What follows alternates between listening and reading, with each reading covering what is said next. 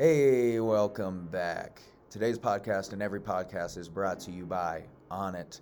Onnit is a human optimization company, fine purveyor of supplements, apparel, exercise gear.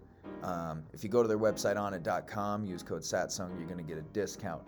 I've always talked about the Total Human, but the thing I'm most excited about that Onnit has out is they're branching out Alpha Brain, which is their flagship product, which was how I was introduced to the company. They have these amazing little shots, these little flavored shots. Think like a 5-hour energy, but it doesn't taste like asshole and isn't full of a bunch of garbage. The shots are really convenient, really nice, and they're super fast acting is what I like about it. But they also just released this Alpha Brain Black Label, higher dosages of everything.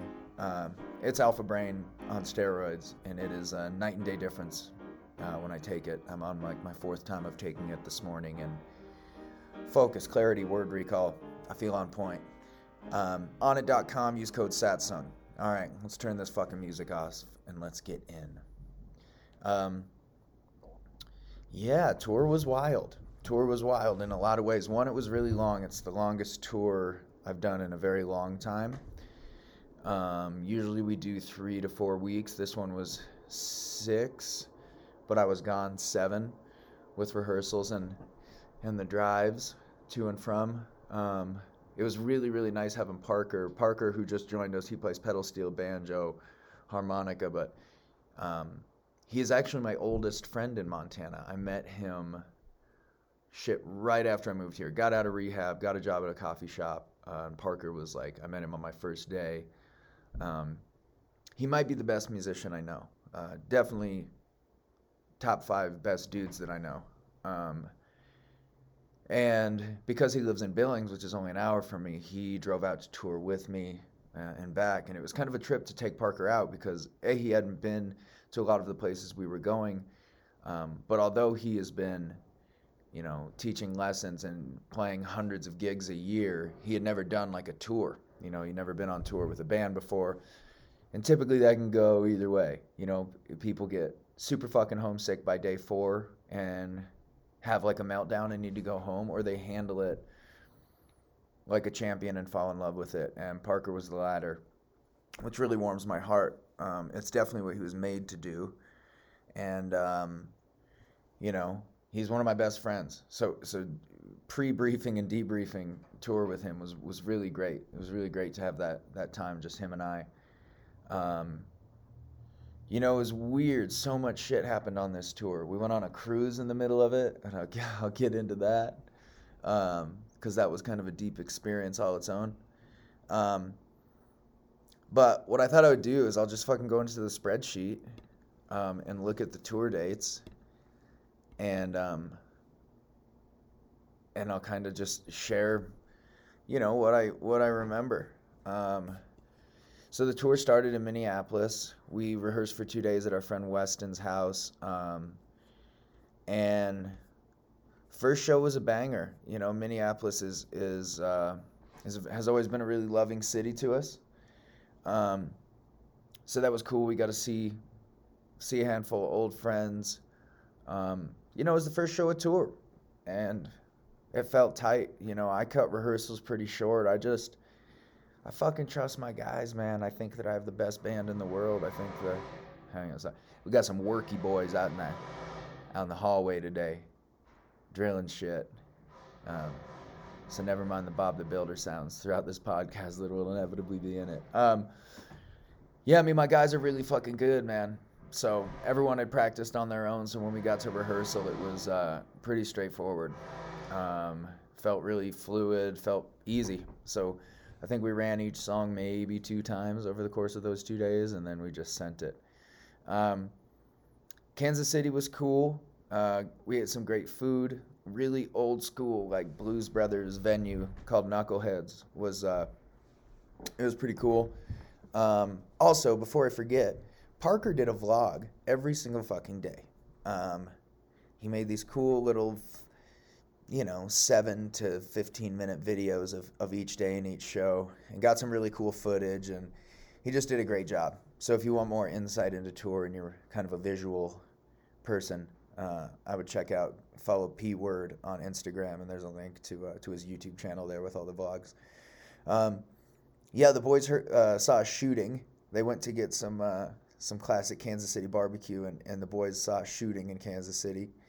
And Iowa City was a rad show. I used to party in Iowa City a lot.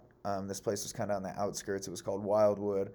Loved the venue. When we arrived there was, I'm getting pretty good with a rope. So anytime we had downtime on tour, I was roping a bar stool. It's something I'm trying to get really good at, and I think I did a good job keeping my chops up while we were on tour. But there was a fella in there before the show doors opened. You know, it's a barbecue restaurant and bar during the day. There was this dude that had Nazi patches and shit all over his vest. And this always provides me with an interesting challenge. I believe that sometimes violence is the answer. You know, and something about kicking the shit out of Nazis just always has rubbed me the right way.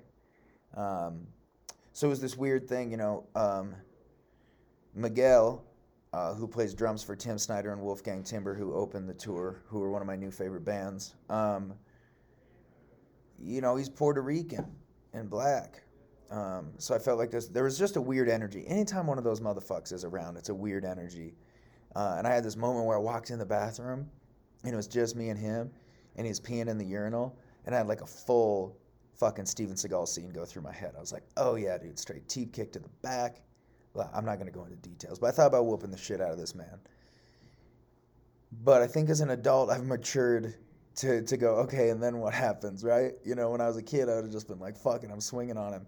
But I was like, okay, then this dude comes back with some boys maybe. And then that ruins the show because he comes back and now we're in some weird fucking gang fight that none of my friends agreed to be in. And I was the one that fucking started it. So that was weird. The thing that stands out about Iowa City was the crowd wasn't huge. I think there was only 200, maybe a little more than 200 people there. But I met some of the sweetest people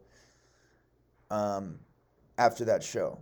Some of the fans that came to that show really blew me away. There was this one lady in particular that fucking blew my gourd out of my head. She goes, you know, what is your plan with music? I was like, well, what do you mean? She's like, what's your goal? Like, what's your end goal? And I was like, man, I don't know, you know, just keep writing. She goes, no, like just financially, what would the end look like to you? What do you hope to get from your music? I was like, well, you know, I'd like to buy a ranch or like a nice enough piece of property that I can leave it to my family, and, you know, wherever my kids may scatter, that this place can stay in the family where the kids can come back, their grandkids and their grandkids and their grandkids could come back to the chunk of land in the Beartooths, you know, and keep our bloodline and lineage connected to these mountains. And she goes, oh, that's beautiful. So if you got that, would you quit playing music? And I said, no, absolutely not. You know, I don't see ever not making records or not playing shows. And she just goes, wow, well, you're in for quite the journey then. And there was something about the statement that was so profound to me. It had me spinning for a few days of just realizing like, oh man, this thing that I'm doing, it's not linear, it's not cyclical, it's infinite. Like, I don't have an end goal with music. I must create to understand myself, to understand the world around me, to process the shit around me. I have to create. And that will never be a part of me. It's not a part of me. It's what I am. It's who I am. I'm a creator. And there was something about this brief conversation with this woman that really made me think about this whole thing so deeply. So to that woman, I do not recall your name, but if you're listening, thank you. You know, and this was kind of a thing that happened all throughout the tour, was we'd have these brief interactions with people that would lead to these kind of game-changing conversations. And I think in a world, you know, it's such a cliche at this point where everybody's so goddamn divided and separated from each other. You know, we're being put in these groups, whether it's the left making up, you know, 150 different ways to identify yourself, or the right, you know, being xenophobic and telling you who you should fear and who you should hate. both ends of the spectrum are just so fucked, because somewhere in the middle is human connection, and that's what I'm drawn to, that's what I'm affiliated with, and that's what I'm a proponent of. You just don't know who the fuck you're gonna talk to if your heart is open, and you're not closing people off by giving them boundaries and names and affiliations. Some of the most profound conversations I've had have come from things where I was like, man, yeah, like in my head about talking to a person, and then I talk to them and they, throw me a one-liner that changes my whole understanding of something.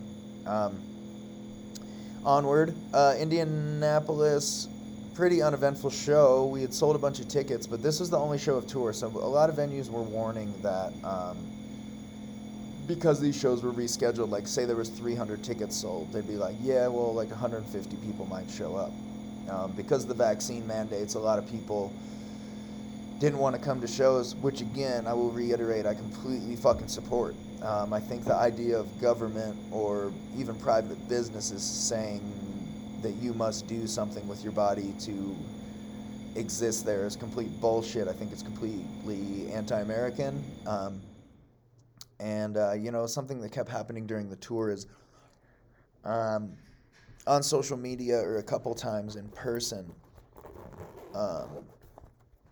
someone will berate me for supporting these mandates. And I want to give a long form context to that because I've responded to it on social media. But, I have in the van, there's 8 of us. That's just in the van. I have an agent, have a label, have a manager who's one of my closest friends. And if we don't go to work, nobody's getting paid. Our bills didn't get turned off. Our industry did. I'm blessed because I own my music. So I have a little bit of a safety net, but my guys do not have that. And what they do when they're home for money is play music, multiple times a week. That's how they pay their bills. That's how they buy their food and all that. And that was taken from everybody, Also, most of these shows were booked 2 fucking years ago, before anyone knew any of this happened. And you can't just back out of a contract and say, well, fuck your venue, I'm not going to play there. Like, these promoters and these venue owners are not trying to be the long arm of the law. They're trying to fucking keep their doors open and keep their employees employed. So there's principle, and then there's logic, and for me, the logic says these venue owners are not the devil. They're not trying to be Biden's hammer. They're trying to fucking stay open. So they had to mitigate risk. They also have to think of, if we make a vaccine mandate, how many people aren't going to come to shows? If we don't make one, how many people aren't going to come to shows? So no one really knows what the fuck they're doing, I guess is what I'm getting at. Everyone is just trying to make sure that they don't become homeless and that they can continue to employ other people so they don't become homeless. And that's really the fucking end of it. My political views do not dictate policy in cities I don't live in. Fuck, they don't really dictate policy in the city that I do live in. So quit fucking coming at me with this shit is I guess what I'm getting at. I didn't make these rules. I don't support these rules. I think these rules are bullshit. But the healing and the power of us playing this music live outweighs anything. And I'm not going to deny thousands and thousands of people that opportunity to see us live because of some shit like this. If we would have just went out and nobody came to shows, I'd be like, all right, man, let's just hold off until this thing blows over. But we didn't. A shitload of people came to shows, and a shitload of people cried, and a shitload of people hugged their friends, and a shitload of people told me that our music is what got them through the fucking pandemic, that they were suicidal, that they were about to turn back to drugs after being sober for many years. So fuck all that. I'm out here to help, man. That's it. I'm out here to motherfucking help. And the messages that I get every day from y'all and the stories y'all tell me in person let me know that what we're doing is helping. So I'll be goddamn if me and the boys aren't going to go help and aren't going to pay our bills. I fucking love my band. I love my agent. I love my manager. I love my label. I love everybody that I get the pleasure of working with. And I'm not going to deny them income, as some form of protest. I won't do that. If it was my income, fuck yeah, man. I'll die on that sword all day. But I'm not going to deny, 12, 13 people income to prove a personal point. That's just not what a good leader does. Like I said, if the only thing at risk was me making money, I'd fall on the sword. I'd go find some ranch hand work. I'd get back on a roof. I'd get back in a retail shop, and I'd fucking make it swing. But unfortunately, that's not the case. You know, I got a lot of people, and so do these venues. They got a lot of people counting on them to fucking stay open and stay busy. So we're going to stay busy when at all possible. I will always prefer to work with promoters and venues that don't have any sort of restrictions. If the only restriction, or the only requirement rather, for you to attend a show is you wanting to fucking be there. When that is available, that's what I'll do. Sorry about these noises in the background, man. It just is what it is. But let's see, Asheville, sold out show, 450 strong. Nashville was a very weird show in a very small, dingy little venue called The Basement.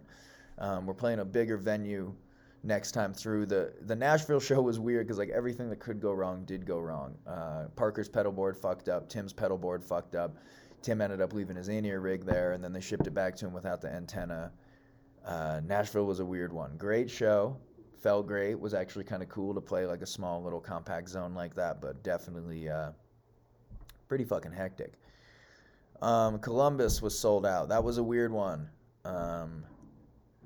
It was, again, a small room, 350, completely packed. Oh, yeah, shit. So, a funny thing now, it wasn't funny when it happened, but I got a staph infection right before we left for tour. And I started a round of antibiotics. I didn't think much of it. I've had a small staph infection before from jiu-jitsu. It just fucking happens when you train all the time. You know, they've always cleared up really fast. Well, this one was completely unresponsive to the first round of antibiotics, and I started to get real sick, I guess we'll just say. Not nauseous, throwing up, but, you know, getting 8 hours of sleep and feeling like I got 30 minutes of sleep. Just dead. I felt dead. And Columbus was when it all kind of came to a head, and I found this big red patch on the back of my arm that I hadn't previously seen.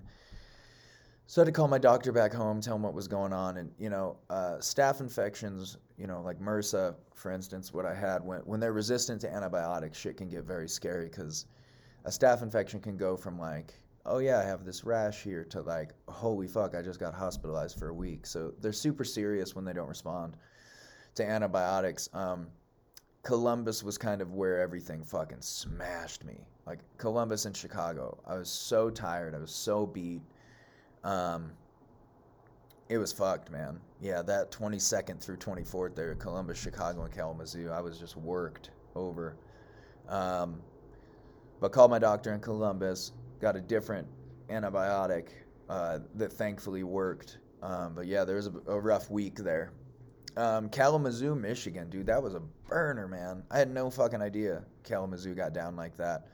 I think we did about 350 there too. You know, crazy turnout. Felt really, really good to go to a brand new place and have that many people there singing our shit. Whole bunch of people singing the new shit, man. Can't even tell you how good that feels.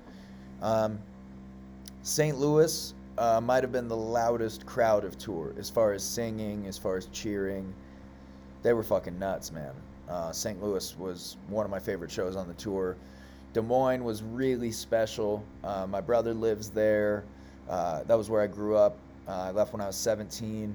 So I got to see some real old homies, a handful of which that had gotten sober. But the thing that was really fucking cool, so when I was 15 years old, my mom had moved to Florida, and I said I wouldn't move with her because when her and my stepdad, who was extremely abusive to me and my brother, when she left, I had like some Stockholm syndrome shit. I felt really bad for my stepdad, and I didn't want to leave him alone, so I made the decision to stay. My brother was in Iraq, so it was just me staying. She took my little brother and went because he was only like 8 at the time. And yeah, I stayed with my dad, but the abuse had got to a point where the people close to me, my homies, were like, man, nothing about this is fucking cool, nothing is normal. But my friend Bobby Trader, his parents, you know, I came over one time and his dad was like, yo, get in the car, we're going to go get your shit and you're moving in with us. And, I didn't trust any fucking adult ever. And he just kept saying, like, it's going to be fine. And I was like, nah, man, this dude's going to beat the brakes off you, and then he's going to beat the brakes off me. And he was just so certain. No, he won't. That's not what's going to happen. Well, we went over there. We got my shit. And, these people took me in and treated me like their son for over a year.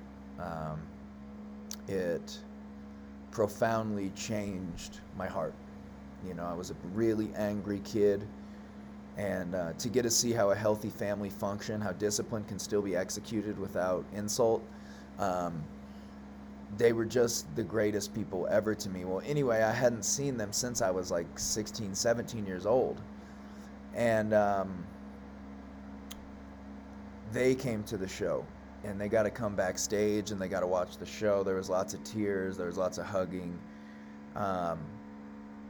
Des Moines was amazing, man. Between getting to see my brother and my nieces and my sister-in-law, Bobby's folks that took me in to get to see Bobby, Dave Fritz, OG of mine. I'm just so blessed to do what I'm doing, and those people always act as a mirror. I'm so in my world that I forget how amazing what we're doing is sometimes. And those people are always around to remind me, to tell me how amazing what we're doing is. So that was great.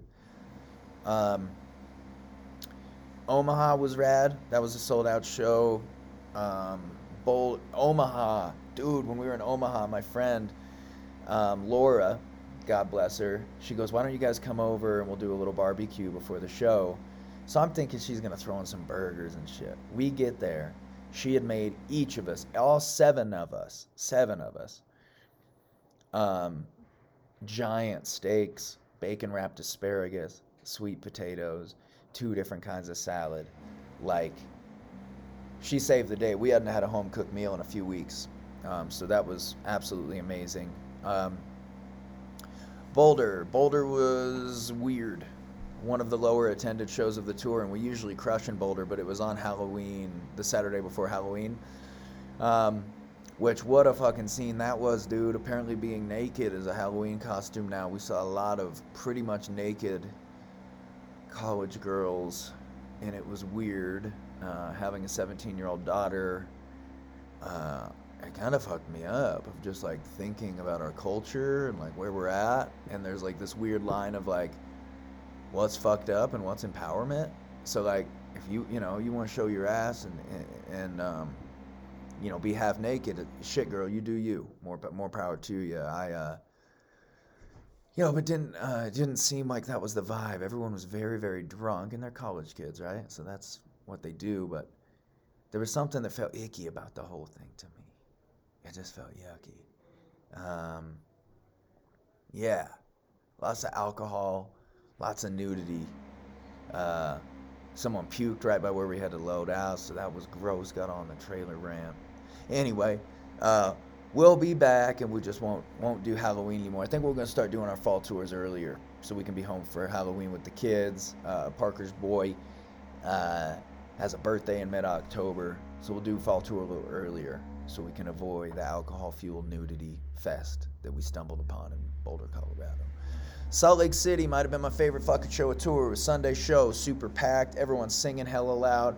I was on like 2-3 hours of sleep, and holy balls did I feel like dog shit. And the minute we walked out on stage, man, I felt like I had slept 10 hours, like I just had the alpha brain with a fucking cup of coffee. I was on fire. That might have been my favorite show of tour. Then we did the cruise. The cruise was cool. It was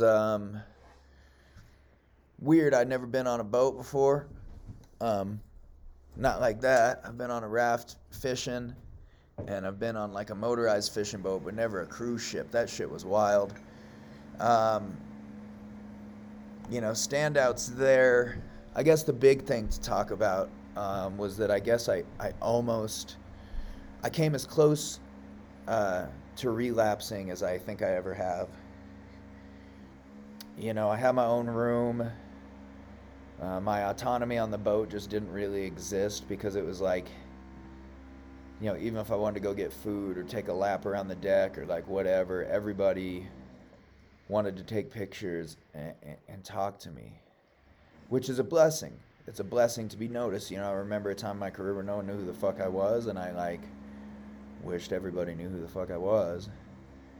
Um, but it's a double-edged sword. You know, I was real homesick and we hadn't been home in a minute. That was like about a month in, so I was feeling all types of ways, man. But I guess the thing that started happening was I was like, everybody else was real drunk. And I was like, okay, well, I can't get drunk with everyone, but maybe I could get drunk, you know. And then I went back to my room to kind of just be alone and like think about it. And by the phone, there's this menu.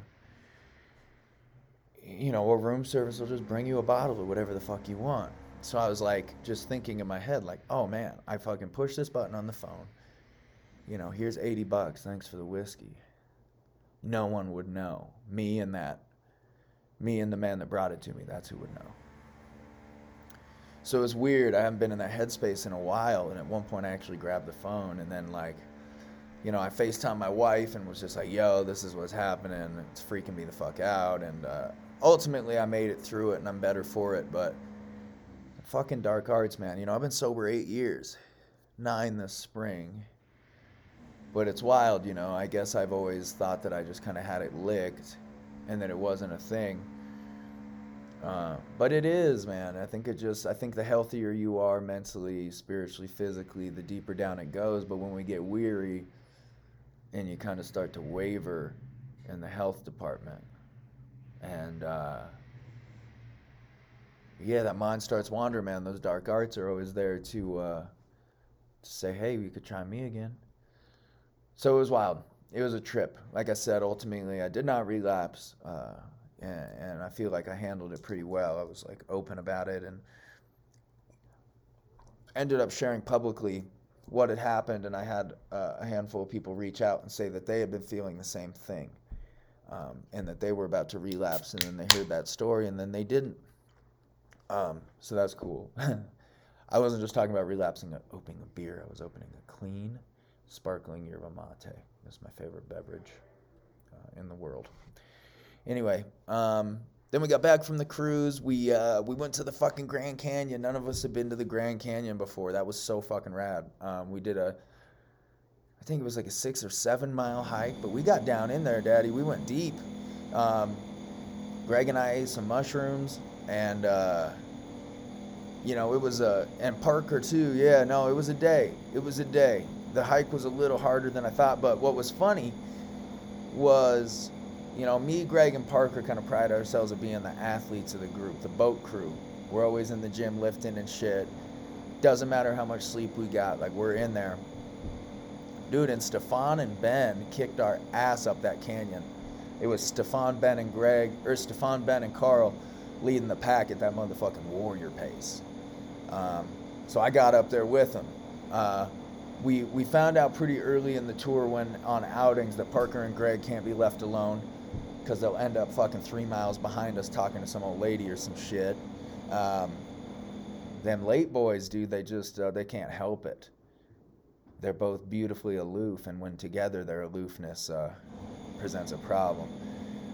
We played Phoenix at the Marquee. That was cool. I got to see my dear brother Anton, which is always a delight. A woman had a seizure at that show. We rocked so hard that she had a seizure, but she ended up okay.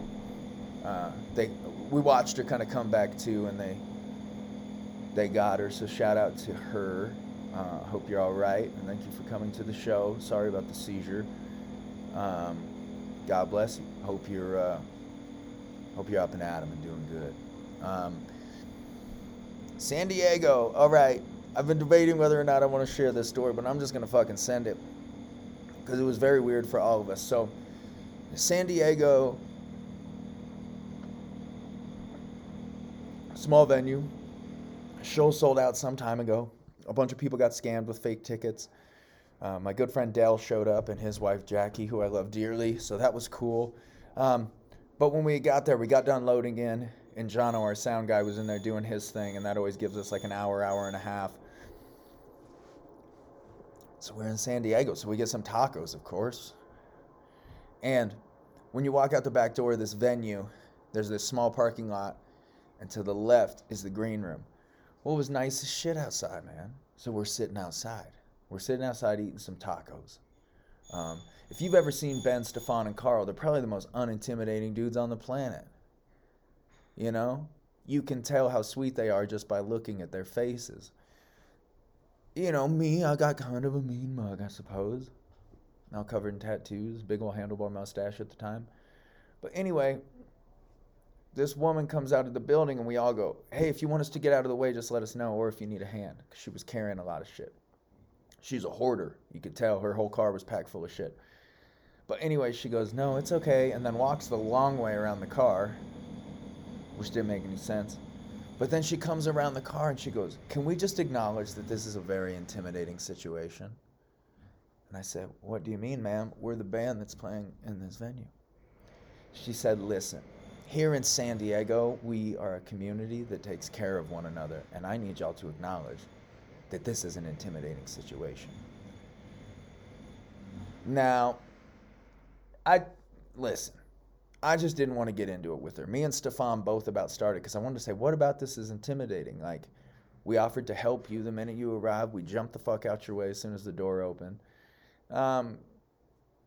Like, I guess if she came out and we were like listening to punk rock really loud and like skateboarding around her car or some shit, but we were literally sitting in lawn chairs next to the venue we were playing, literally right by the door of the venue we were playing while they were clearly doing shit inside.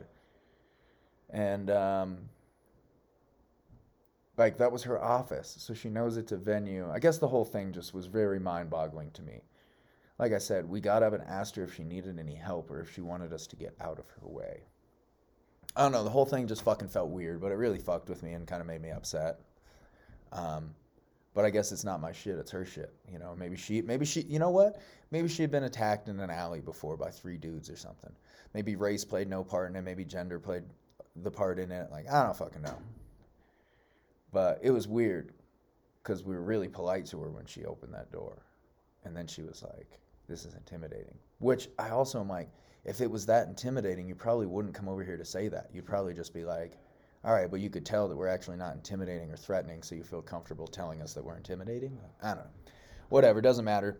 San Diego was a dope show. Los Angeles was sold out. And my wife met us on that day in LA, so I'm glad she got to see that show. Was fucking so good to see my wife, man. I love her so much, and I was about at a code red of just, you know, I was just missing her. So that was great, and then she came with us to San Luis Obispo, which was a great show. And then we had 2 days off, so I rented us this house in the Redwoods, and I didn't realize how back there it was. It was this huge, probably half-mile driveway that went like straight up the side of this little mountain, and I got the fucking trailer up it. And then we got up there, and the guy that owned the house was like, what the fuck, dude? How did you get this up here? So I had to get it back down. It was a fucking funny debacle, though. Solid teamwork. But the 2 days off in the Redwoods was cool, man. We went and did a hike. We ate some mushrooms again. You know, I think if you're in nature with your friends, hiking, that you should eat mushrooms sometimes. And so we kept doing that, you know, while we were out there doing nature together. It was amazing. And, you know, they kind of hit me on the drive out of the Redwoods. I got a round 2 smackaroo, which was cool because then we hung out in Santa Cruz. We went to the pier and to the wharf and to the beach, and we watched Parker have a whole, you know, existential experience standing in the sand.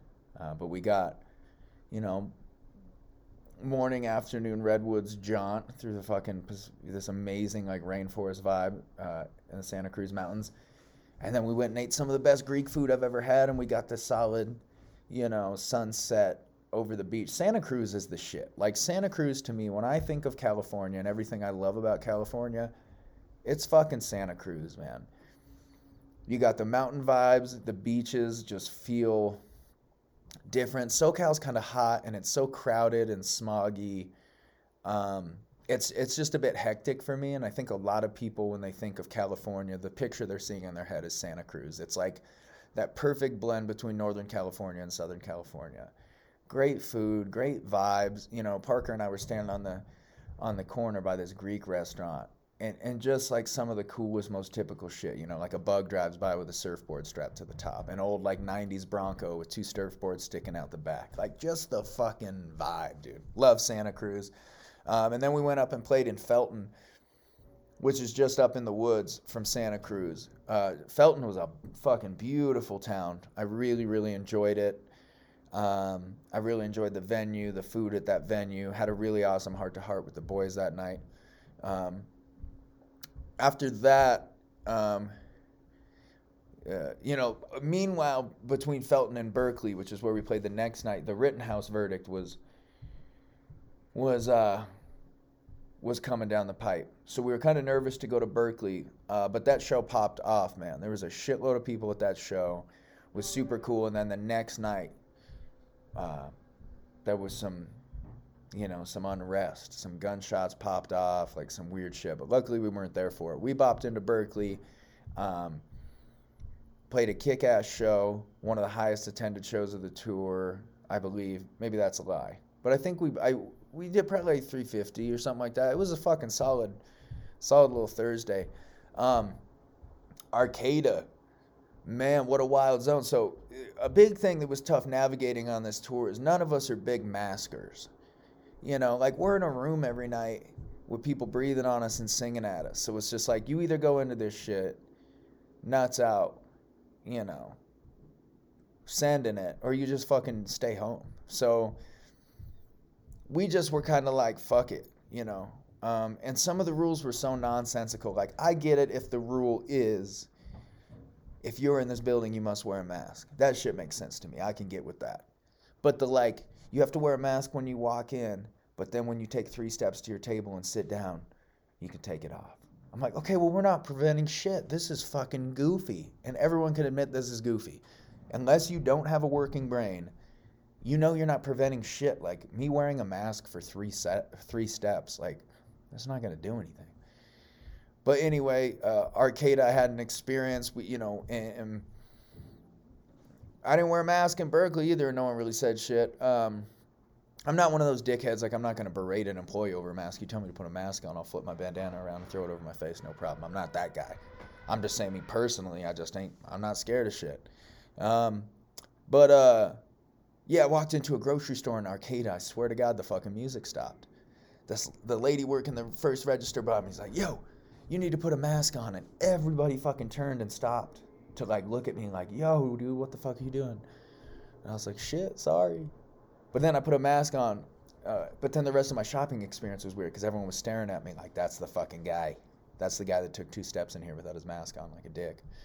The show in Arcata was phenomenal. We got gifted a lot of cannabis on this tour. And I just want to tell y'all, we appreciate it.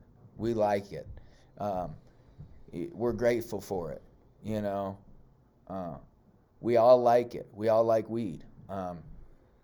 And I guess what I'm saying is that I'm really blown away by the quality of cannabis that exists in the world, man. When I was growing up, I remember the first time I saw mid grades and higher grade shit. I was like, what is this? You know, I came from the cut. We were smoking brick weed. You know, it came like in these like almost wafer looking shapes that you had to break up and get all the seeds and stems out. Anyway, I've been on the good weed game since I was about 17, but I say all that to say, man, some of the weed that was gifted to us in California, particularly the promoter in Arcata gave me some weed, and this shit just looked, I don't even think I've tried it yet. I wasn't smoking very much on this tour.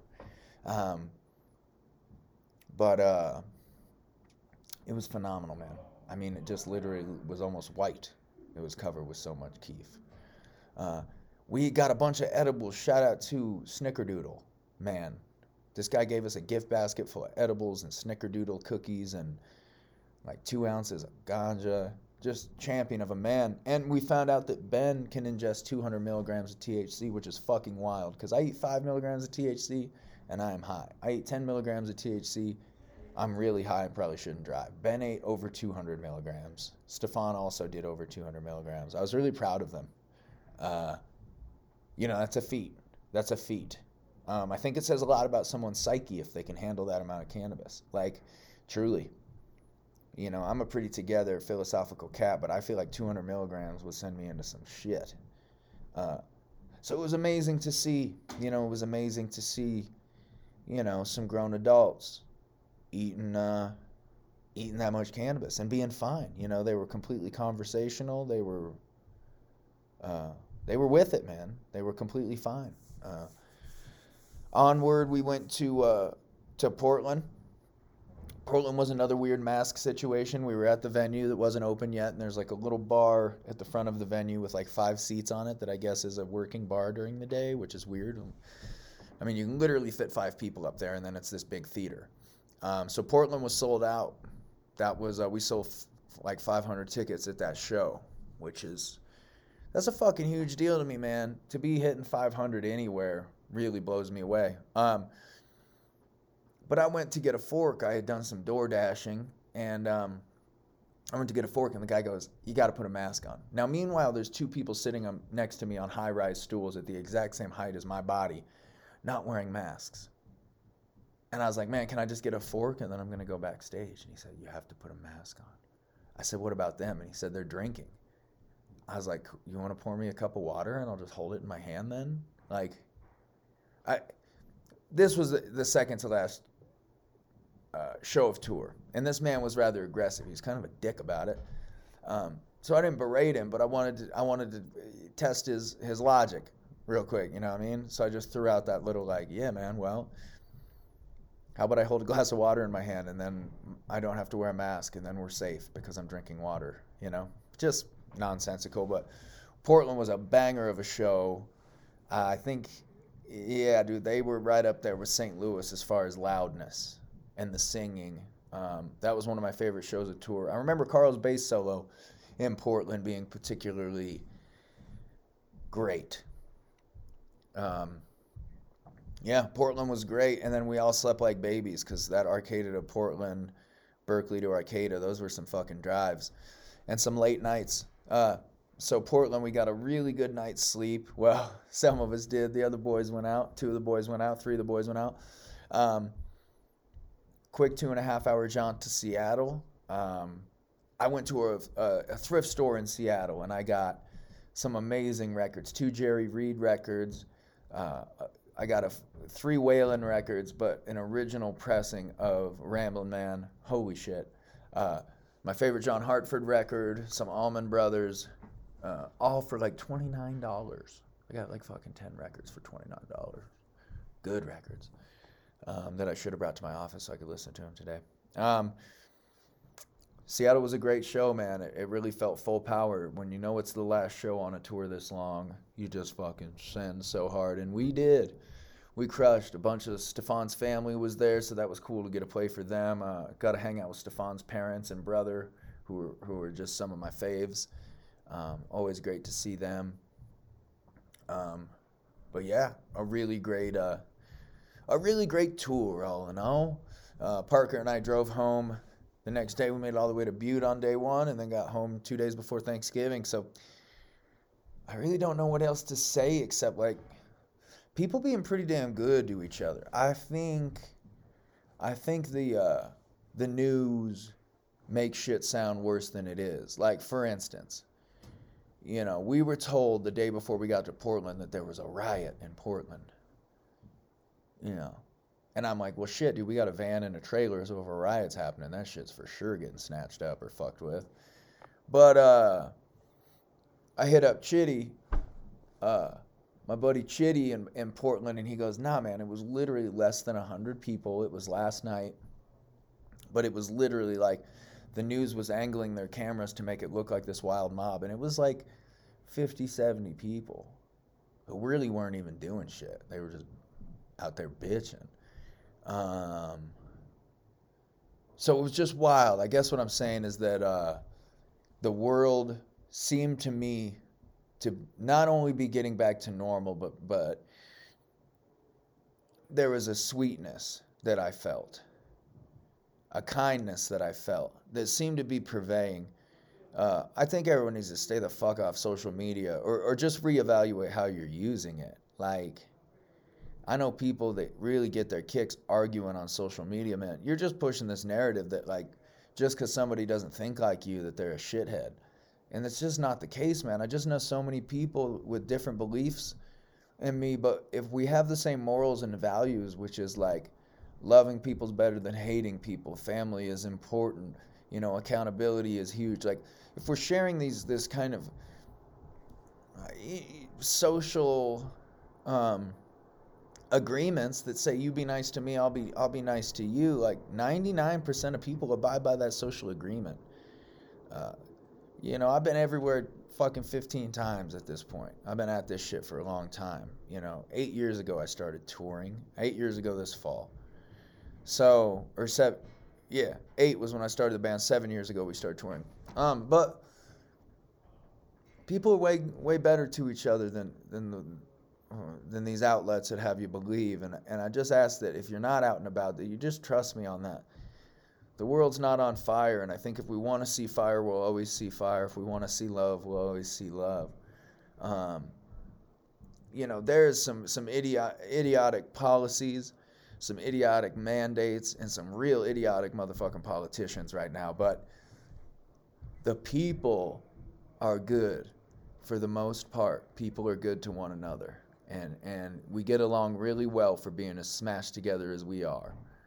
And I believe in that, and you know, that's my goal with music now. I don't have any doctrine or fucking ideology to pitch to you. My message is that you are going to fucking die, and what do you want to do with that time while you're here? Do you want to spend it arguing, calling your aunt a dumbass on Facebook over some dumb shit, or do you want to be good to Aunt Trish? You know what I mean? We just don't have that much time here, and we think we do, and boy, does it just trickle along. Anyone that has kids will tell you, man, it goes by fast when you have something there that's marking how quick it's going by. So my message is, if we know we're mortals and we know we have this limited time, we should not only be being kind and loving one another, but we should be chasing our dream and not wasting that precious time on things that don't matter. And I assure you, arguing about politics doesn't fucking matter. Music matters, delicious food matters, good sex matters, relationships matter, love matters, connection is what matters. The rest of it is static. It's fucking background noise. The juice of life exists in those things. So go squeeze that motherfucker. That's all I got for y'all. I'll talk to you next week.